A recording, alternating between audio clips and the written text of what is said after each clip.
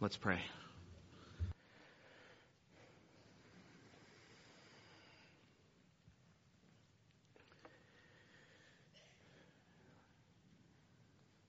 Lord, your word is awesome.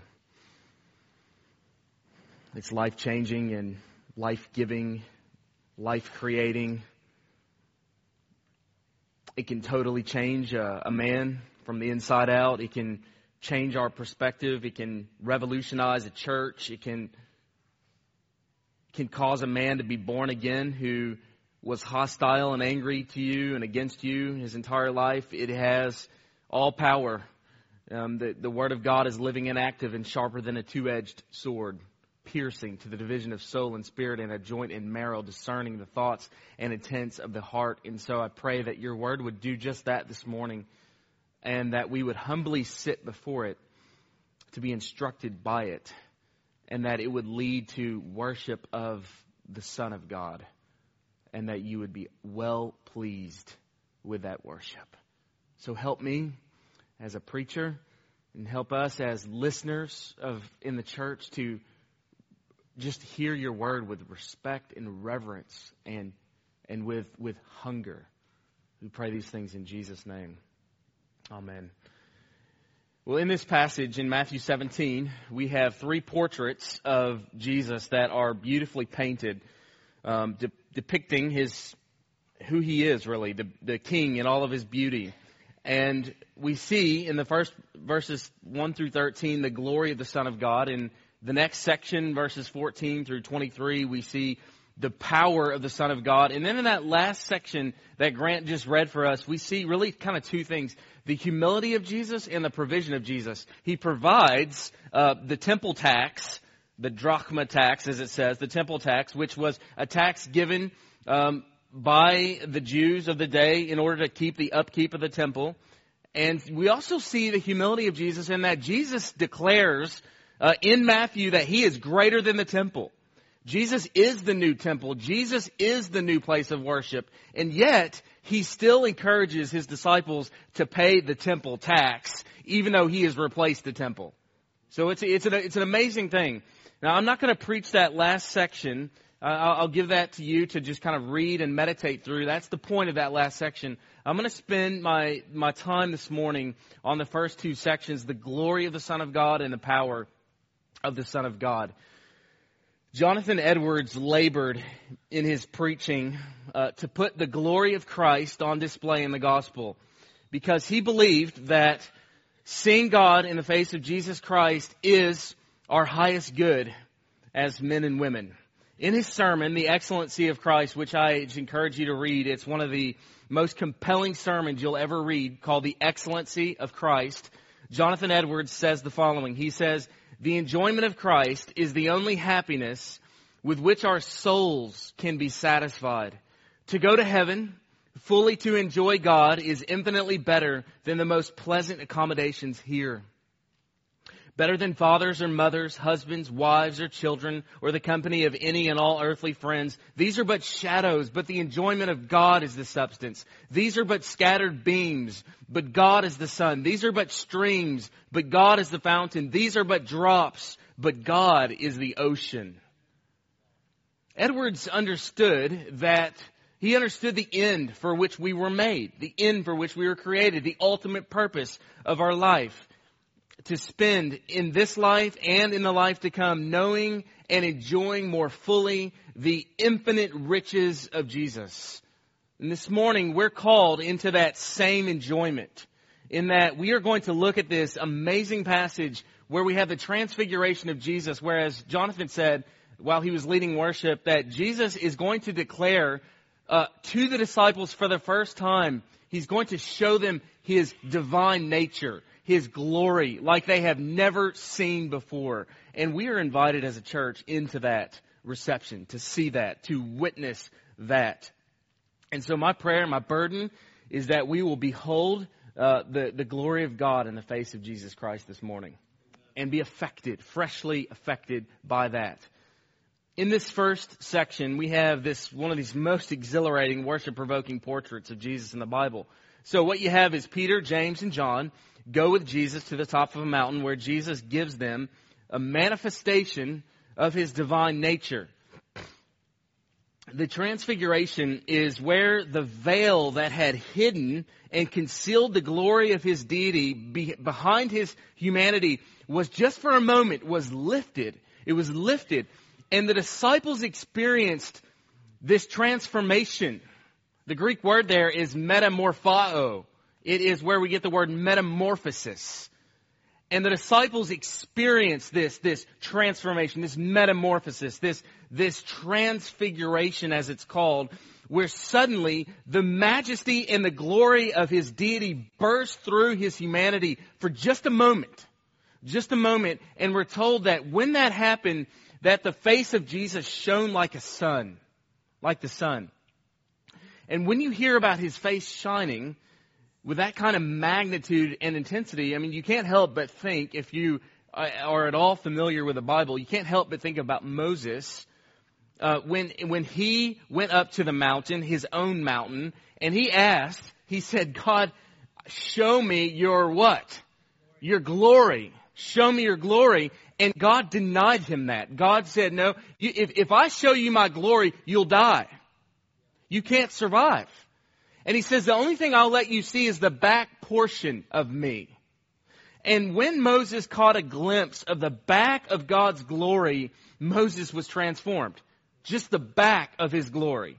His face was filled, we're told in Exodus, with a transcendent radiance, so that when he came down from the mountain, he actually had to cover his face in front of the people. So this is after he is no longer in that radiant, transcendent presence of Jesus. He is now down off the mountain, and he has to cover his face because his face is still shining. Now, here's the thing I want you to get a hold of. There's a significant difference between what Moses saw and what the disciples saw. With Moses, the light that filled his face was a glory that was reflected. When Moses is down off the mountain, away from that presence, his face is still shining, but that's a reflection of something. It was a shadow. It was a reflection of the glory of God bouncing off his skin. But here, with the disciples, the light that shines as bright as the sun is not a reflection. It is not coming from an external source, and it's not reflected on his face. No, the source of the light on the face of Jesus is coming from within. It's coming from Jesus himself.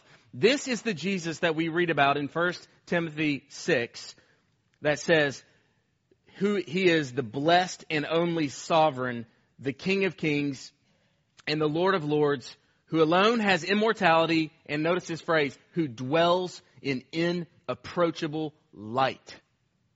That's this Jesus. Jesus is the radiance, we're told in Hebrews, of God's glory. He is the exact expression of his nature. Think about that. When God manifests himself in Scripture, he does so through the glory of Jesus Christ that lights up this world.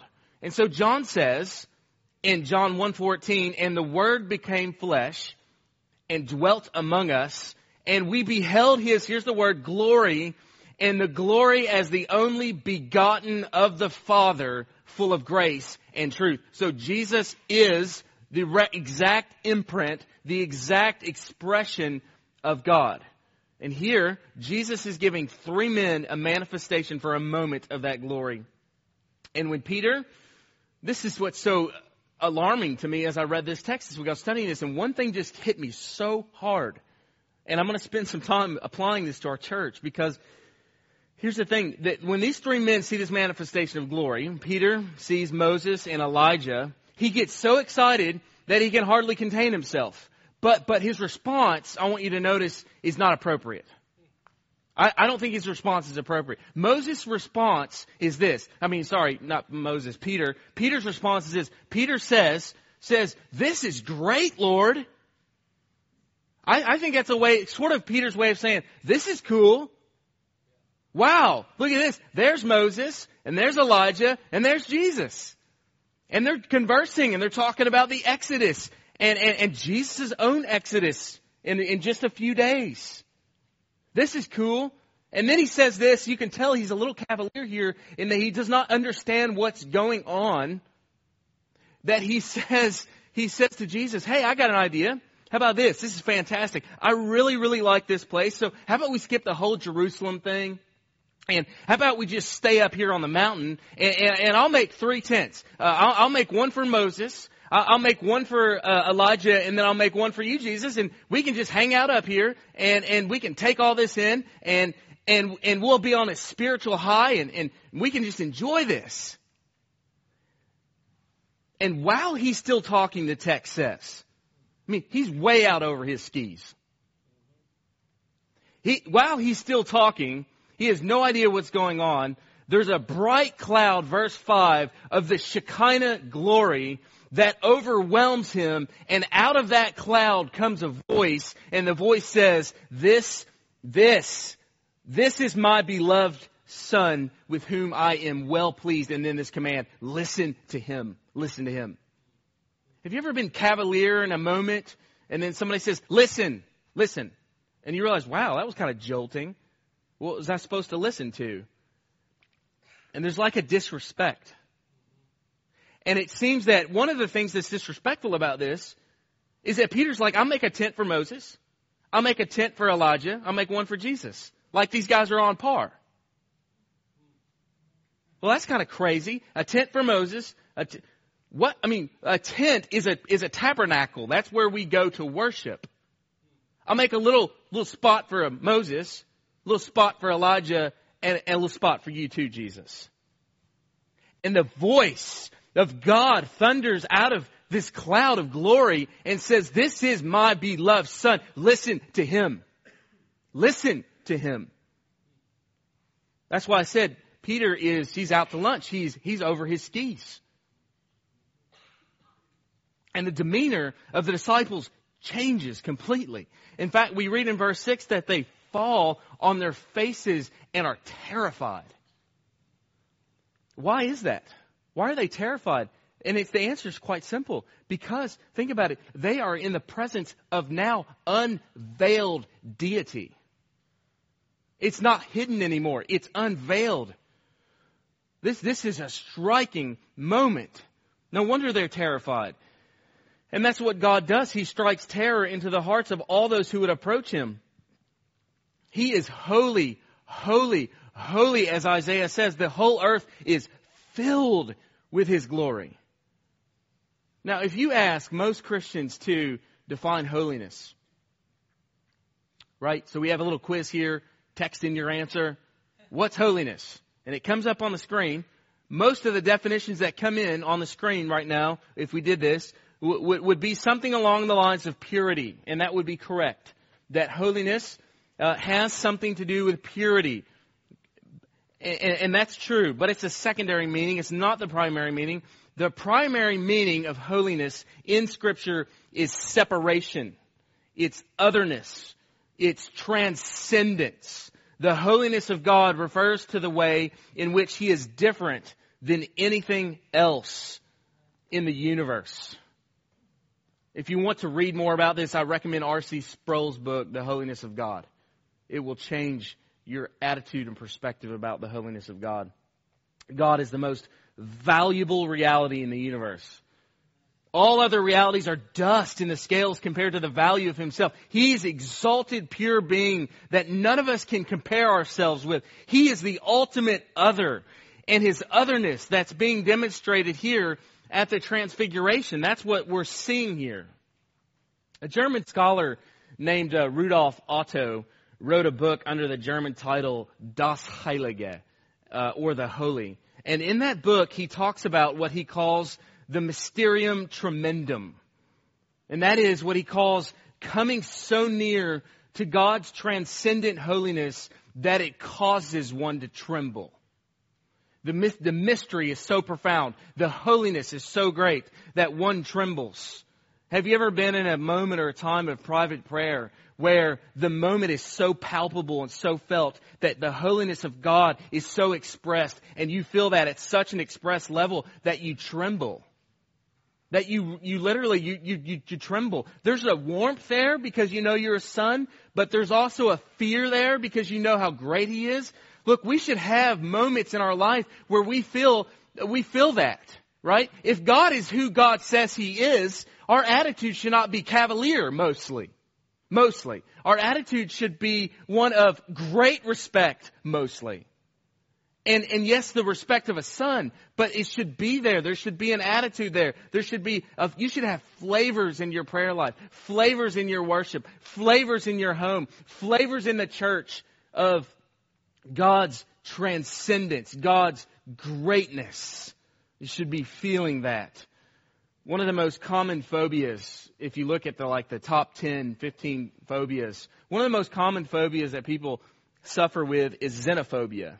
Right? Xenophobia is the fear of strangers. It comes from the Greek word xenos, or strangers. So xenophobia is a fear of someone else. It's a fear of the other. So blacks are afraid of whites. Whites are afraid of blacks. Black communities and white communities and Mexican communities and Asian communities. And people are afraid of one another. And there's this xenophobia. And the disciples here, I think, feel the ultimate xenophobia. All right? They experience here the presence of the unveiled God. And their conclusion is, what manner of man is this? What kind of being is this? And they fall on their faces in fear as they experience the holiness of God. You know, one of the great joys of my life, one of the highest experiences is when I am gathered with God's people, whether at this church or another worship gathering, and I'm standing on the front row and the singing of God's people begins to sort of fill the room and overwhelm me, come over my head, around my ears, and I just take in that moment of God inhabiting the praises of His people and filling His people with praise. And while they're praising Him, just overwhelmed in that moment, God does so much in my heart through worship and singing, through worship while a worship team is playing. God is working in my heart. I don't know about what your experience, but I mean, so much work gets done in my heart during that time. Sometimes more than the sermon. I'm sitting there and I'm just flattened, man. I'm just out. I'm hurting for something. Like I feel a weight of glory. I feel a conviction of sin. I feel affection rising up in my heart for Jesus. I feel a need for more of God. I feel hunger for Him. Sometimes I feel coldness, and therefore I feel ashamed and I feel guilty. And while I'm sitting there, God is just working. He's just working in my heart. He's working on my marriage. He's working on my parenting. God's doing stuff. I'm not just standing there like, let's go through the next song. Let's sing the next song. No, God is moving. This is a powerful, powerful thing.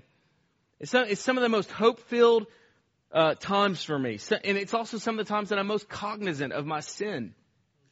There's this vertical and horizontal thing going on. It's like the Lord's Supper. There's this vertical love for Jesus, but then there's this horizontal affection for the body of Christ, for my fellow believers, for my wife and my kids and the church. And so there's vertical and there's horizontal.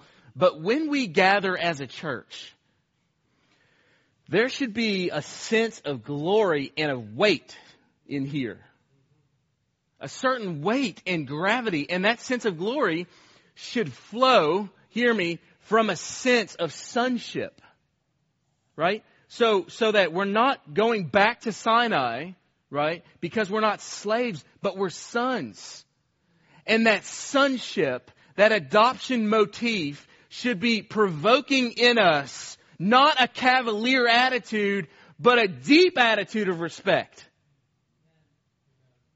That's what it should be producing in us. There's a mix of gravity and gladness, as Piper likes to say, of joy and reverence.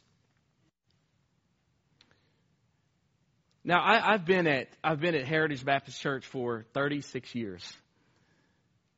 And that's quite a bit of time to watch, to see various iterations of our church's life. Okay? There are people here that have been here that entire time. And you also know and have seen some of those iterations. And I would say, as a pastor, that there was a time in our church's history where if we erred in emphasizing either gravity or gladness, okay, we had a tendency to sort of default toward the gravity aspect, okay? There was a time where that was the case. We tended to emphasize gravity over gladness. I don't think intentionally, it just kind of happened that way. But in recent years, I think we've emphasized more gladness and joy rather than gravity. And I think that's what's happened is that the unintended result of that is that we've lost some weight and gravity. I believe that. And both are necessary, both gladness and gravity. Thank you, dear brother. Appreciate your kindness. Thank you. And we need both gladness and gravity. Those are necessary features. But here's the thing. As a human beings, we tend to sort of just end up defaulting one way or the other. And this should not be, because worship is both vertical, as I said, and it's horizontal. And it's always bi-directional. When we're worshiping, we're always going up. And there's always communication to one another. So it's either Godward. If it's not vertical, then it's not Godward. If it's not horizontal, then it's not congregational. But worship should be both Godward and congregational. But the tendency of the American church, so let's step out of here. We have been affected by the American church, so let's not remove ourselves. But the tendency of the American church is to emphasize the horizontal. And by horizontal, I don't mean biblically horizontal, like praying over one another and speaking songs over one another, speaking truth to one another. I think the tendency of the American church is a cheapening of that horizontal element, a cheapening of that. And what I mean is a cheap, cavalier, funny, carefree, silly atmosphere. Just silly. Frankly, the American church needs to lay off the horizontal. It does. And it needs to become more fixated on the vertical. And I just want to call us this morning as a church to examine ourselves on this matter. I think that we have work to do here. 1 hour a week is not too much to ask people to get serious about vertical, God-soaked worship. The whole world is screaming at us all the time to stay horizontal. Talk, talk, talk. Joke, joke, joke. Funny, funny, funny. And we have 1 hour or 2 hours, an hour and a half every week where we are called to just cling to God. Cling to Him. And everything in the service is pushing vertical. The welcome is vertical. There's a weight to it. The announcements are vertical. The music is vertical. The prayers are vertical. The scriptures are vertical. And here's the thing. You may be saying, well, what about the horizontal? What about the horizontal? Don't get there so fast. Just hear me. Because when hundreds of other people in this room are going vertical and there's a weight here, the horizontal will take care of itself. It will. But here's the thing. If you start on this level down here, you're not getting up there. Because this is where you've put the bar. If you put the bar here, and other people begin to see that, it begins to affect the horizontal. It affects me. It affects me when I see Carla Owens or Will Smith or Esther Lynn or Jeff Cotillar around me singing energetically to the Lord. That affects me. That affects my heart. And sometimes I'll be standing there and a hand will go up. And I ask myself, why did that hand just go up? Because that's not where I'm at right now. Their heart is engaged in something that my heart's not. I'm over here thinking about what I'm going to do next week. I'm over here thinking about, or maybe I'm on my phone, scrolling through something. Like I'm in worship. Can we just put these things down in worship? Unless you're reading the Bible. Read the Bible. Feel free to do that. But I'm saying, but we don't even think about it. We're just so, we got to have this thing in our hands all the time. And just this is not the time to be scrolling through Twitter and Facebook. God is here. So there's got to be a weight here that we feel, that we know, that we sense. So the horizontal dimension is significant, but I say that it's only significant because there's a vertical reality that's grounding the horizontal. Listen to this text. Let me just do some work here. So look on the screen here. Isaiah chapter 8. 11 through 14 says this. It says, "For the Lord spoke to me with his strong hand upon me and warned me not to walk in the way of this people, saying," do not call conspiracy all that this people calls conspiracy. Now note this language, "and do not fear what they fear, nor be in dread." In other words, don't be afraid, people of God. Verse 13, "But the Lord of hosts, him you shall honor as holy. Let him be your fear. Let him be your dread. And he will become a sanctuary." That is weird. That's weird language. Let him be your dread, and he'll be your comfort. How does that work? How does that work? How does he say, do not fear? In other words, his thing here is the fear of the Lord is your sanctuary. He's your refuge. The idea is that we are a fearless people. We are fearless. Why? Because we fear God. That's the point. We see God as holy and big and wise, and he's a consuming fire. And we know that people can't just willy-nilly approach God any old way they want. We know that they can't do that. And so there's an appropriate respect and weight about us. Because think about this. Just think about this. It took the slaughter of God's Son for us to even be able to approach him. The slaughter of his Son. I love the illustration that John Piper gives of his son Karsten. He says they were invited to a friend's house, and his son Karsten was like 4 or 5 at this time. And they walk up, and the dad of that house opens the door, and there's this massive German Shepherd standing there. Karsten's down here on this level, and he's like eyeball to eyeball with this German Shepherd, ferocious dog. And he's scared. And he looks at his dad, and John's like, "Hey, is your dog safe?" And he says, yeah, he's safe. And then John says to Karsten, "Hey, buddy, go out to the car and get Dad's bag. I left it." And Karsten goes running out, excited as a little kid does. And the dog didn't like it. And the dog went, "Ooh," and it went after Karsten. And you know what? And you know what John Piper's friend said to him? He said, "Hey, Karsten, hey, buddy, walk." He doesn't like it when you run from him. He doesn't like that. And the point is such a great point. Is that God doesn't like it when we run from him. Is that better not run away from him. Better hug him. Better put your arm around him and walk out with him. As Psalm 2:12 says, "Kiss the Son, lest he be angry and you perish in the way, for his wrath is quickly kindled. Blessed are all who take refuge in him." See all that language? Fire, wrath, kindling, and then refuge. Kiss a son. Kiss a God of wrath. How does that work? See, the Bible won't let you hang out on extremes. It's going to leave you in an area of tension. Kiss the son lest he crush you. I mean, that's amazing language. And that's why when we come into this house, when we come into church, we respect God. So don't misunderstand me, okay? This isn't Sinai. What the atmosphere that we're going here is not sulfur and brimstone. Okay? Because we are sons and not slaves, but we have respect and fear, the fear of a son, not the fear of a slave.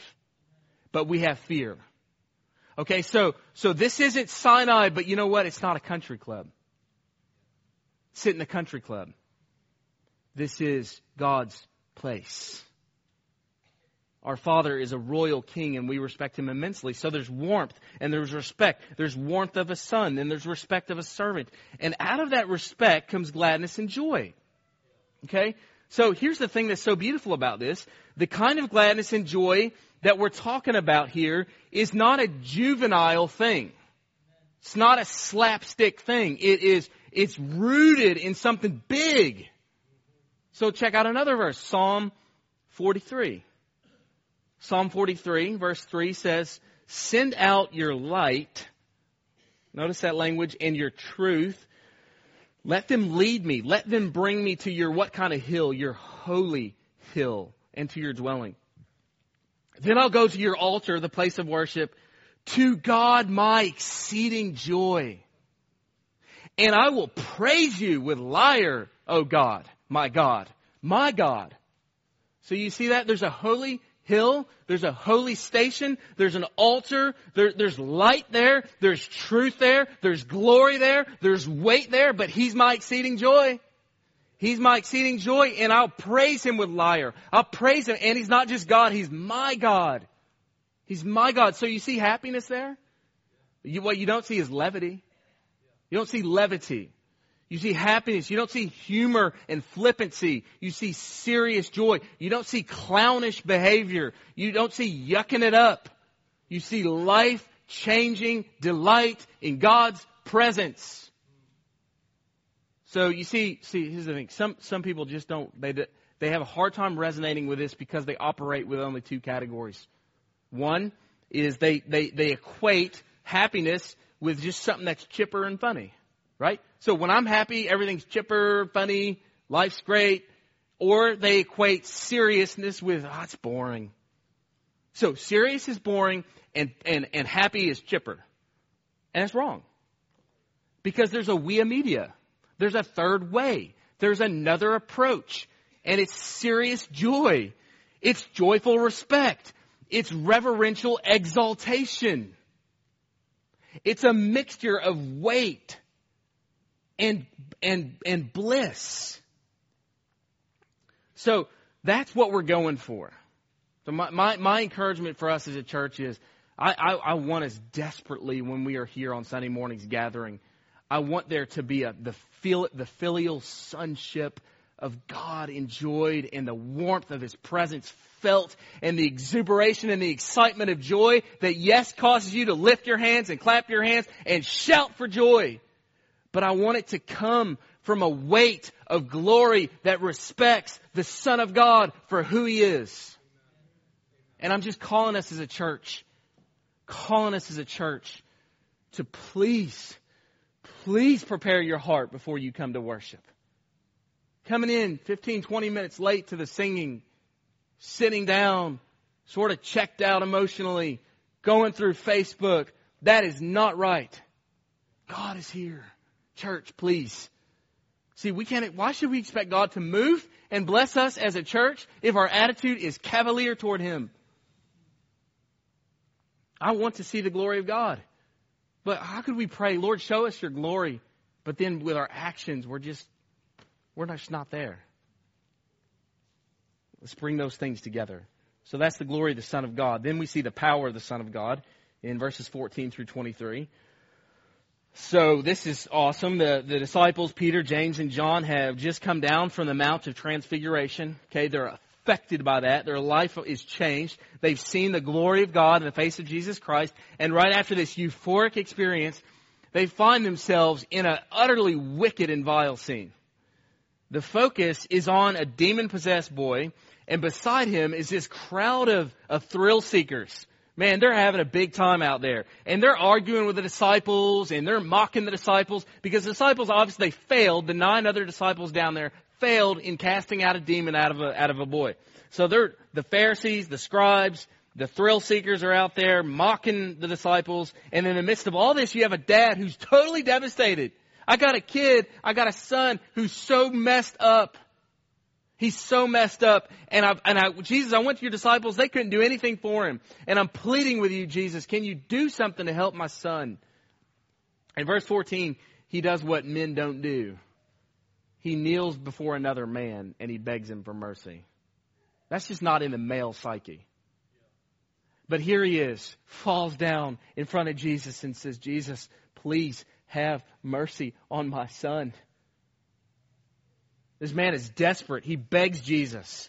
Now think about that request to show mercy. To show mercy in the Bible isn't to kind of feel compassion in your heart. Oh, I feel really bad for your son. Thanks for telling me about that. I feel really bad for him. No, mercy, to have mercy in the Bible is just that. It's to have it. It's to do it. It's allowing that compassion to move you to action so that you actually do something to alleviate the suffering. Mercy is not a feeling, it's an action. It steps in, it goes to work. And when God shows mercy, He's not just feeling pity on us. His pity moves Him to action. And that's why we're saved. Because God's compassion moved into action for us. He works to relieve it. And praise God for that. So this father falls on his knees and begins to describe his son's affliction. In verse 15, we read that this boy is an epileptic. Not only that, but Mark adds, the Gospel of Mark, that his epilepsy, this is interesting, is caused by a demon. So it's demonic epilepsy. So if you don't, just parenthetically here, if you don't have a category for physical illness coming from a demon, then you should. Because here it is. Okay. Now that's not to say that obviously every physical illness is a result of demonic activity. Clearly. Okay. We can all be grateful for that. But it is to say that you better have a category for that, because that does happen. All right? And this is not a mild case of epilepsy. This is a sick kid. Mark tells us that the boy could not speak or hear. Matthew says that he would often fall into both fire and water. So this is not strictly a physical problem. Mark says that he has a spirit that makes him mute. And whenever it seizes him, the spirit, he grinds his teeth and becomes rigid. Luke says that the demon throws him down. Mark says he convulses, wallows in the dirt, and foams at the mouth. And then, to make matters worse, Mark adds that the demon was foul and unclean, which means that the boy would have been lewd and licentious and probably completely out of control. So you got a young boy who's just crazy. He's crazy. Throwing himself in fire, throwing himself in water. And what we see here is a vivid picture of sin. Let me just pause here and ask you a question. Let's pause the scene and just ask this. How do people get demons in them like that? How does that happen? Well, there's probably some things at play. But the thing I want to make this morning is you really don't have to do all that much. You just have to be a non-Christian. You know why? Because if you are a non-Christian, you're not protected by Jesus, by His blood, by His saving grace. You're completely open and susceptible to whatever the devil wants to do to you. It's completely open, right? Because you're either controlled by the prince of the power of the air, which is Satan, or by the Savior, which is Jesus. And so therefore, if you are in that world, you are totally susceptible to whatever the devil wants to do to you. We have people that can come up here right now and tell you about the times that they have been afflicted and absolutely tormented by demonic expressions. I just talked to a guy a couple of months ago, and his story is unreal. Just absolutely unreal. And I'm telling you, if we brought him up here right now, he could talk for 5 minutes and you would just be blown away. This is the kind of stuff, it is serious. It is so serious. And the really scary thing is that you don't have any ability to resist that if you're a non-Christian. The demonic realm rules you. You're a slave. Just let me ask this question. Can you stop your own sin? Can you stop it? Can you stop, seriously, can you stop your own sin? And you may say, I've got willpower and on and on and on and on. But you know what? You can't stop it. And you know in your heart you can't stop it. So if you're not a Christian, let me just appeal to your own self-interest. Is it not better for you to be reconciled to God? Because only in Christ can we find peace and safety and protection. And there's big protection in Jesus. 1 John 5:18 says, we know that everyone who has been born of God does not keep on sinning, but he who is born of God protects him. And, awesome phrase, the evil one does not touch him. That's huge. That is not true about a non-Christian. Which is not true. Verse 16 goes on. He says that Jesus, I brought him to your disciples, the man says, and they could not heal him. And Jesus answered, here's Jesus' response. He rebukes them, O faithless and twisted generation. How long am I to be with you? How long am I to bear with you? Bring him here to me. And Jesus rebuked the demon, and it came out of him, and the boy was healed instantly. This is heartbreaking. Heartbreaking. Because we see the spiritual total ineffectiveness of the disciples. They have no power. Something is wrong because in Matthew 10:1, this is dead wrong. In Matthew 10:1, we read that Jesus gave them power over unclean spirits. What happened? He gave them power to cast out every disease and every affliction. And then in chapter 10, verse 8, Jesus says, heal the sick, command, raise the dead, cleanse the lepers, cast out demons. So you have the power to do so. So you have the command to do so. What's wrong? What's your excuse? What's going on? So the disciples have been given the authority, the power to do this. They were doing it, and we even know they were doing it. Mark 6:13 says, they cast out many demons and anointed with oil many who were sick and healed them. They healed them. That's what it says. Guys, read the Bible carefully. Read it exegetically. Listen, here, Father pleads with the disciples to do it. He pleads with them to do what Jesus gave them power to do. And they can't do it. Jesus gave them the power and the command to do so. And He pleads with them to do it. And they can't do it. Why? Because something is missing. What is missing? Faith. Faith. They lost sight of Christ. They did not appropriate His power and help through prayer. So this man approaches Jesus instead, and he says, your disciples are no help. And when Jesus hears this, he says, oh, faithless and twisted generation, how long am I to bear with you? How long? You can feel the emotion in Jesus. How long? You can feel His holy irritation. How long? And Jesus rebukes His disciples for their faithlessness. And note this, Jesus may be angry, but He's never unkind. He may be displeased, but it doesn't keep Him from showing compassion. Instead, He says, bring the boy to me. And He heals the boy. He rebukes the demon, and it's over. The child is cured. And just like that, he can speak, he can hear, he can think. No more convulsions. No more foaming at the mouth. And by the way, I love this. Luke adds a footnote. And all were astonished at the majesty of God. It's amazing. Now, this should be an encouragement for parents to bring their children before Christ. If your children are still under the grip of the devil, Jesus is able to deliver them. Right? Right? So, don't just bring them to Christ in prayer. Bring Christ to them through the Word.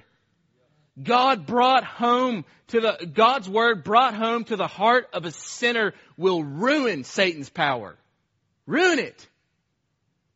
So we see that Christ endures our unbelief and He meets our deepest needs, but with that, we see the cause for the disciples' spiritual ineffectiveness. We can't know for sure what the ultimate cause is, but due to the previous scene, it's possible that they've concluded that divine power was a given for them, right? Even without reliance on God, and pride may have played a role. So in Luke 10, they say, Lord, even the demons are subject to us in your name. But we also know this from the text. Verse 19 says, then the disciples came to Jesus privately and said, why could we not cast it out? And He said to them, because of your little faith. That's what He says. And then Mark adds these words, this kind can only come out by prayer. So when Jesus diagnoses the problem, He tells them that two things are at play of their ineffectiveness. One, a lack of faith, and two, a lack of prayer. That's very simple. Lack of faith, lack of prayer. So let's start with faith and make some application. It seems that these disciples had begun to approach ministry in a very mechanical way. They had become dependent on their own strength instead of God's power. They didn't rely upon God. Now the point here isn't that we need more faith merely, but it's that we need to be fixed on the object of our faith. If we want our faith to increase, we must keep our eyes fixed on the author and the perfecter of our faith. He is the source of our power. A little bit of faith in a great God will accomplish much.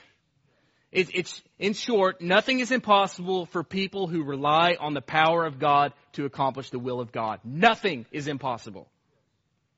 It may sound goofy and like a Christian cliche to say faith can move mountains. But guess what? It's in the Bible. Right here. Verse 20. Certainly there are limitations. We're not omnipotent. We are not God. Jesus is not saying that our faith guarantees that God will do whatever we want.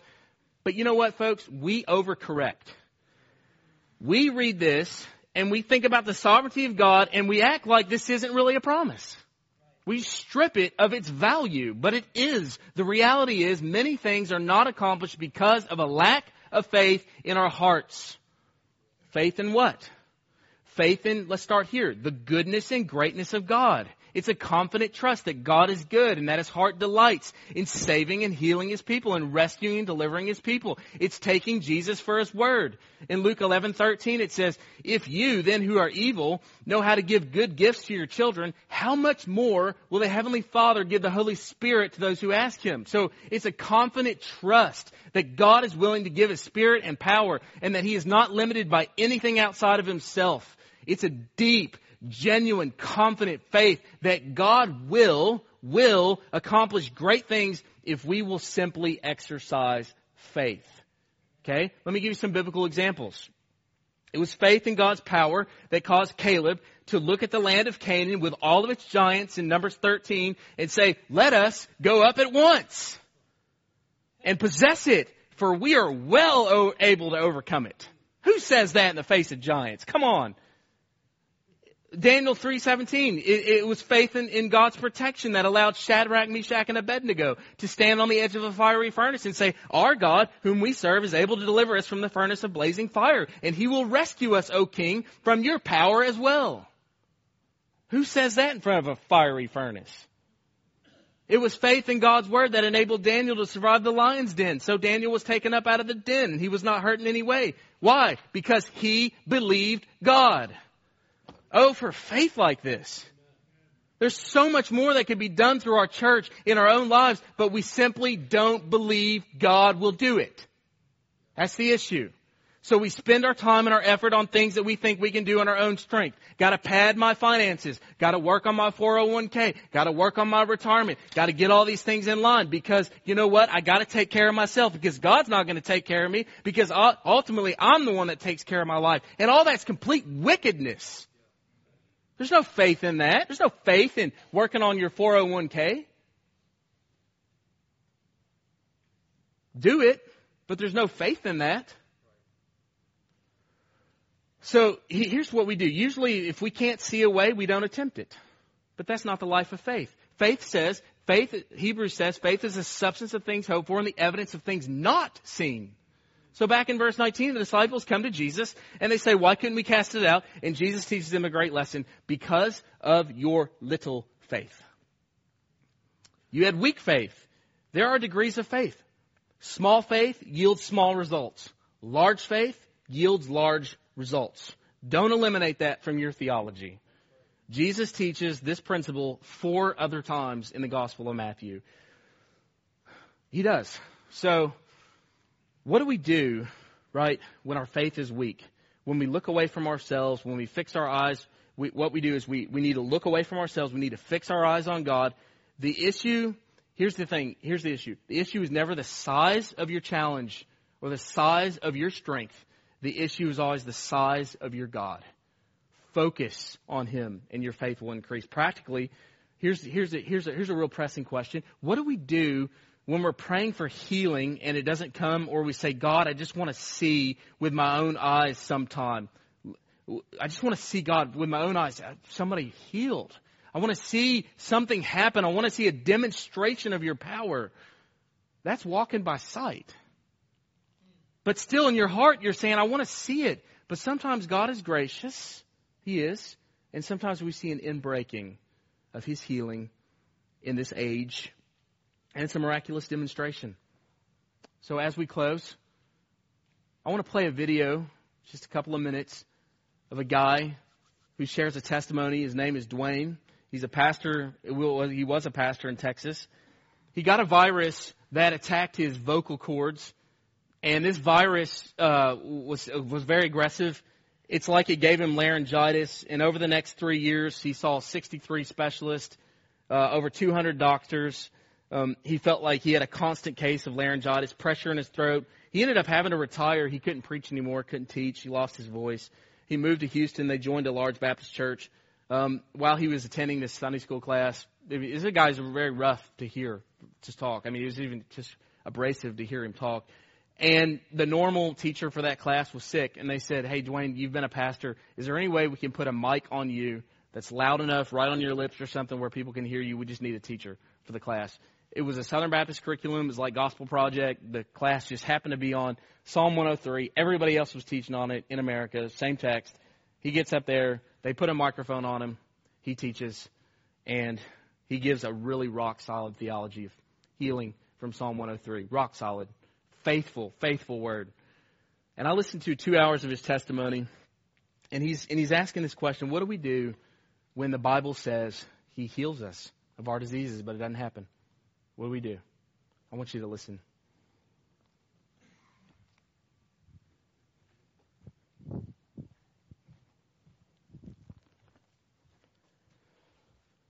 I believe God still heals. That hasn't ended. That is not over.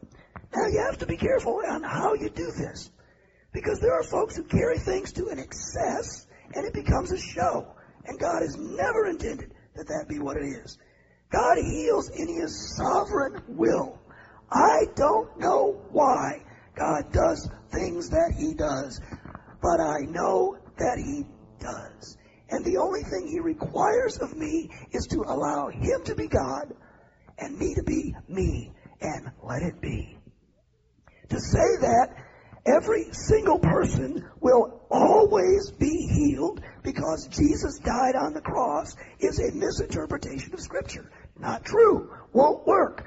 Isaiah 53 doesn't talk about physical healing. I'm sorry. That's just not the context. And to impress that there causes a misinterpretation of Scripture. That's wrong. On the other hand, to say that, since we don't have anything after the book of Acts, that miracles ended at the book of Acts and they never happen again, is equally as wrong. Because you have put God in a box both ways. And He doesn't want to be in the box. So, the psalmist says, I'm excited. Bless the Lord, O my soul. One of His benefits is He heals all of my diseases. And in verse 4 he says, and He redeems my life from the pit. Now, I like that verse just a whole lot. I have had, and you have had in times past, pit experiences. We've all had times when our life seemed to be in a pit, in a grave.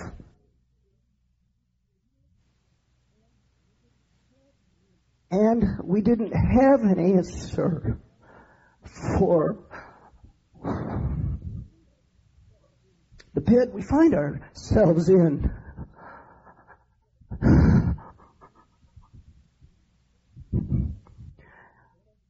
And I don't understand this right now. I'm a bit overwhelmed at the moment. I'm not quite sure what to say or do.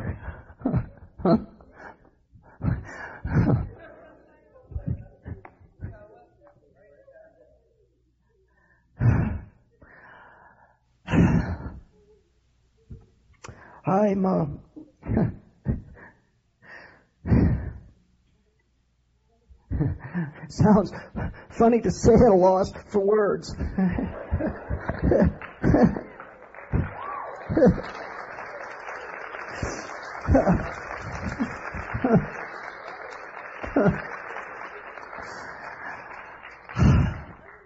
Thank you, Lord.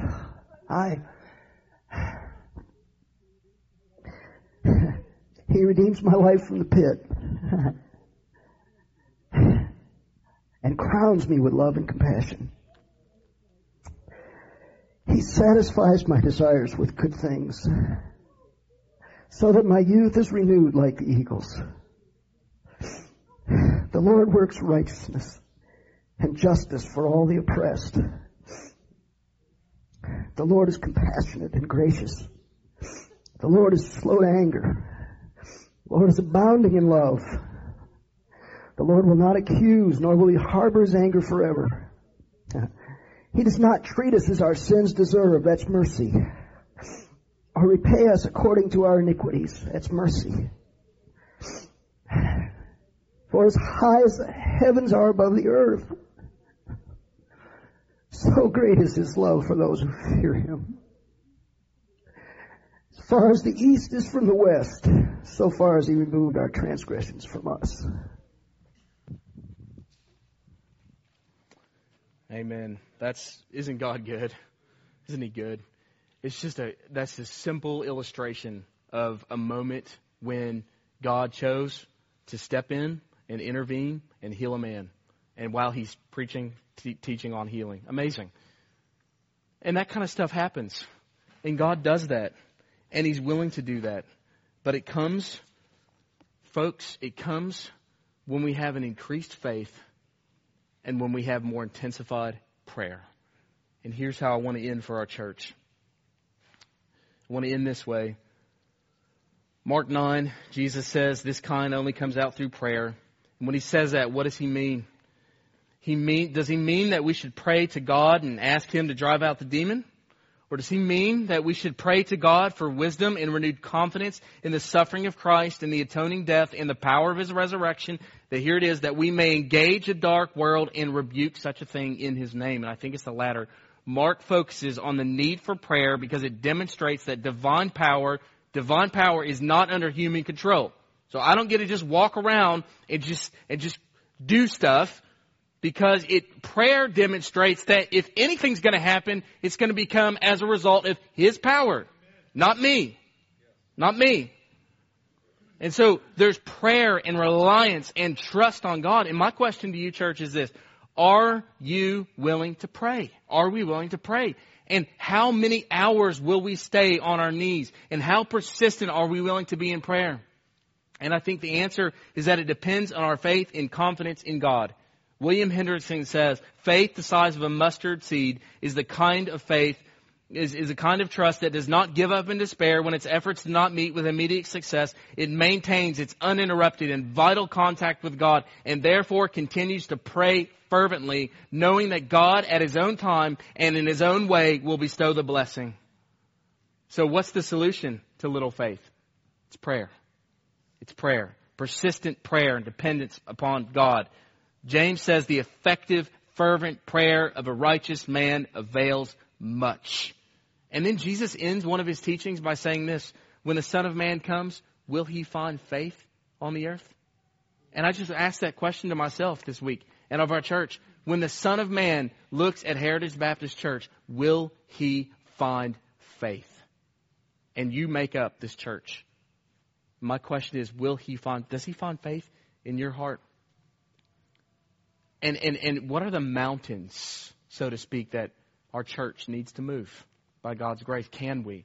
See, I'm convinced. I'm just totally convinced. We don't experience the weight of God's glory, the fullness of His rewards, of His blessings, in part because we don't pursue Him like we should.